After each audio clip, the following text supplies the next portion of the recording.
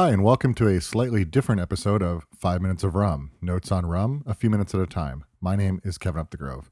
In this episode, there actually is no feature rum, certainly not due to a lack of rum, but because I was recently contacted by a friend who asked for a suggestion on a holiday inspired punch that he could serve at a small dinner party.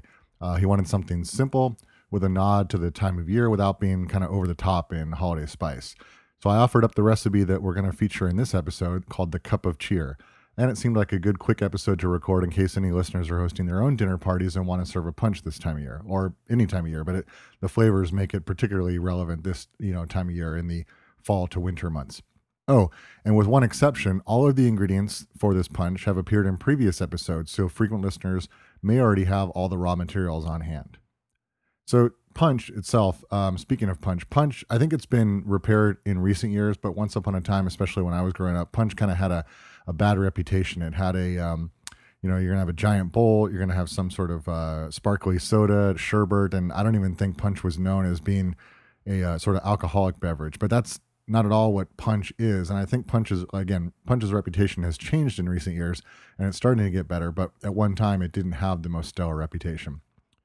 One of the ways that reputation is changing is through a book that David Wondrich wrote. He wrote a book simply called Punch, the subtitle of which was The Delights and Dangers of the Flowing Bowl. And David Wondrich is a noted cocktail writer. His writings appeared online in numerous different publications. And it's an excellent book. I've linked to it in the show notes, and I highly recommend getting it. Even if you don't make any of the recipes, it's a great book to read just about learning. It covers punch's place in history, how it came to be. There was a period of time where punch was the most important drink, and he covers that really, really well and in depth. Also has a tutorial on making punch, and then 40 plus historical punch recipes with a couple of new ones that he threw in. So that book is highly recommended. You learn all kinds of things, not just the history and the recipes, but learn things like what an oleosaccharum is, what a shrub is, how to make proper proportions for a punch. So it really is the go-to on punch, at least in the last 5 years. I've served a few of his recipes from the book, and they are all of the highest quality, and always get rave reviews from whoever the guests are. Why, and on the topic of punch, why serve punch at all?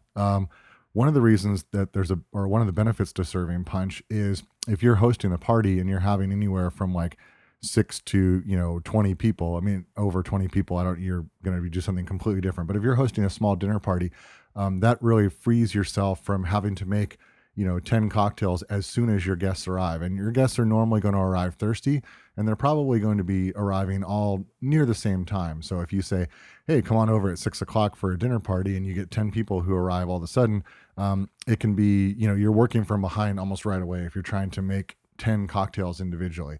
And so one of the ways that you can free yourself up from that is having a punch ready for when your guests get there. That way you get to visit with guests from outside the bar.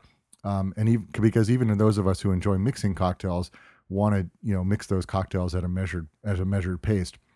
At a measured pace. And then another nice thing about punch is it's very communal. If you set out punch and glasses and ice and garnish, people can go gather around with their small cups, fill those up. They have conversation around the punch bowl. It really goes back to what what punch was. It was a big bowl that you put out for people to gather around and enjoy drinking and having conversation throughout the evening. So if nothing else, even if you want to make drinks later, I would suggest having a punch at least as like a starter for when people come in your house for a party. How do you serve punch? The best way to serve punch would be in a big bowl. You can get an actual punch bowl, or you can get any sort of large vessel that you can, that'll hold liquid. You can repurpose that as a punch bowl. And in terms of ice, you don't want to put in a bunch of ice cubes because those are going to melt very quickly and dilute your drink. And so what the recommendation I have would be is you want some sort of big block of ice that'll be in the bowl to sort of chill things but not melt overly quickly. And then you want to have another like a bucket of ice nearby, which people can put in their punch glasses for actually serving so that they can chill their drink once they dish it out of the punch bowl. As far as cups, keep them small. You serve nice small punch cups like a gentleman. This way people, again, gather around the punch bowl for conversations. they serve themselves, and then they don't get too sauced. It stimulates conversation, but you don't have people passing out and falling asleep before you get around to serving dinner. So punch cups are the size they are for a reason. No reason to go over there with your 32-ounce big gulp cup and fill that thing from the bowl. In terms of garnish, you should garnish. What are you, a savage? Put out a garnish. Put out either some nutmeg that you can grate on fresh, some cinnamon, whether it's a stick or just dusting of cinnamon, fresh mint, something that complements the punch that you're serving. The drink I'm going to feature later is a very cinnamony drink, so a cinnamon stick is the garnish of choice for that. So speaking of that drink, this recipe in this episode is the Cup of Cheer. And this is straight up a punch style drink, not a planter's punch per se, but more of a traditional, 5-element punch. The recipe as provided is for a single serving, but it's easy to multiply it to scale up to a larger serving. How much you make on a punch is very dependent on not just the number of guests, but how many will actually be imbibing in that punch and how long the punch needs to last. So is it going to just be a starter, or does it need to last the entire evening? Generally, I make it as a starter and then mix individual cocktails after the meal is served and once people have slowed down their intake a little bit. So there's two easy ways to scale up. You can either do number of people or the total amount you'd like to end up with. So for smaller gatherings like 12 or less, I'd use the number of guests method. And I would figure 2 full-size drinks per person and then add another 2 full-size drinks to your total. And remember, you're going to serve it in smaller punch cups, so you'll actually get more servings than you would if you're serving them individually. For larger events, like when I've hosted room parties at tiki events, usually I'm going by the how many gallons do I need to make, and I'll do a different way of scaling it up. But for a small dinner party or a small gathering, I would use the number of guests method of multiplying. The recipe for this drink, again, this is the single serving, so you'll do your own multiplication based on how much you want to make if you want to make it a punch. But as a single serving, it's 1 ounce of Karuba Dark Jamaican Rum. That was featured in episode 3. Substituting El Dorado 5 will work. It won't taste the same, but its profile is complementary to the overall recipe. Next is 1 ounce of Plantation 5-year Barbados rum, which was featured in episode 1. You can substitute another gold Barbados rum, such as Mount Gay, and it'll work just fine. 1 ounce of lime juice. And what kind of lime juice is used in this cocktail? Fresh squeezed only. Fresh squeezed juiced, particularly fresh squeezed lime juice, was first harped on in episode 2. A half ounce of honey mix featured in episode 6. A half ounce of Demerara sugar syrup as featured in episode 8. And 1 ounce of lemur tea. Wait, what now? So Trader Joe's has this seasonal black tea that's flavored with vanilla and cinnamon. In fact, that's the real name, Trader Joe's Vanilla and Cinnamon Black Tea. The box has a drawing of a lemur and some Christmas lights on it. So which name is better? Yep, lemur tea. So anyway, a couple of years ago when I first started playing with punch recipes, my sister told me about this tea and it seemed like it would be useful as a cocktail ingredient. Traditional punches often had the element of weak in tea form. Remember, the weak is either some sort of dilution, whether it's water or some other liquid, and tea was often used in old punch recipes. And in those punches, they also were using an element of spice. And so incidentally, having a spiced tea would probably serve both of those purposes.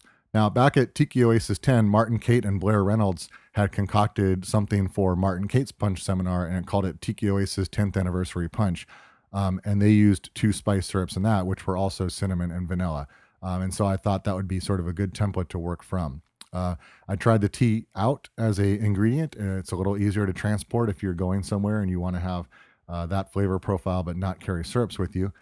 So anyways, make the tea ahead of time and then let it get down to room temperature before mixing. So it's 1 ounce of the lemur tea.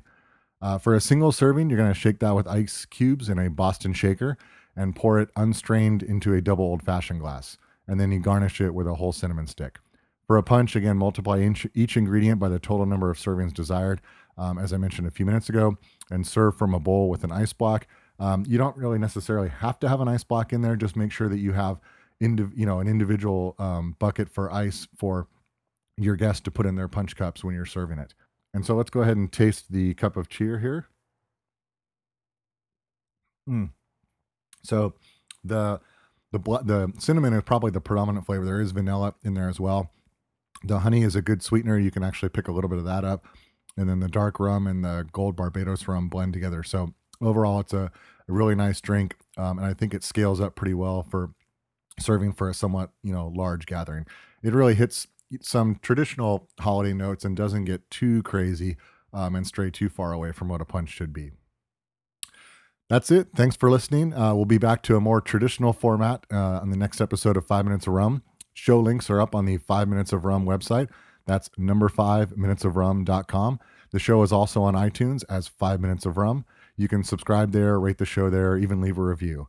The show is also on Twitter as at 5 Minutes of Rum. That's the at symbol, number 5 Minutes of Rum. Please send in any comments, feedback, corrections, or requests you have via either the 5 Minutes of Rum website or on Twitter. Now, go make your guests some punch.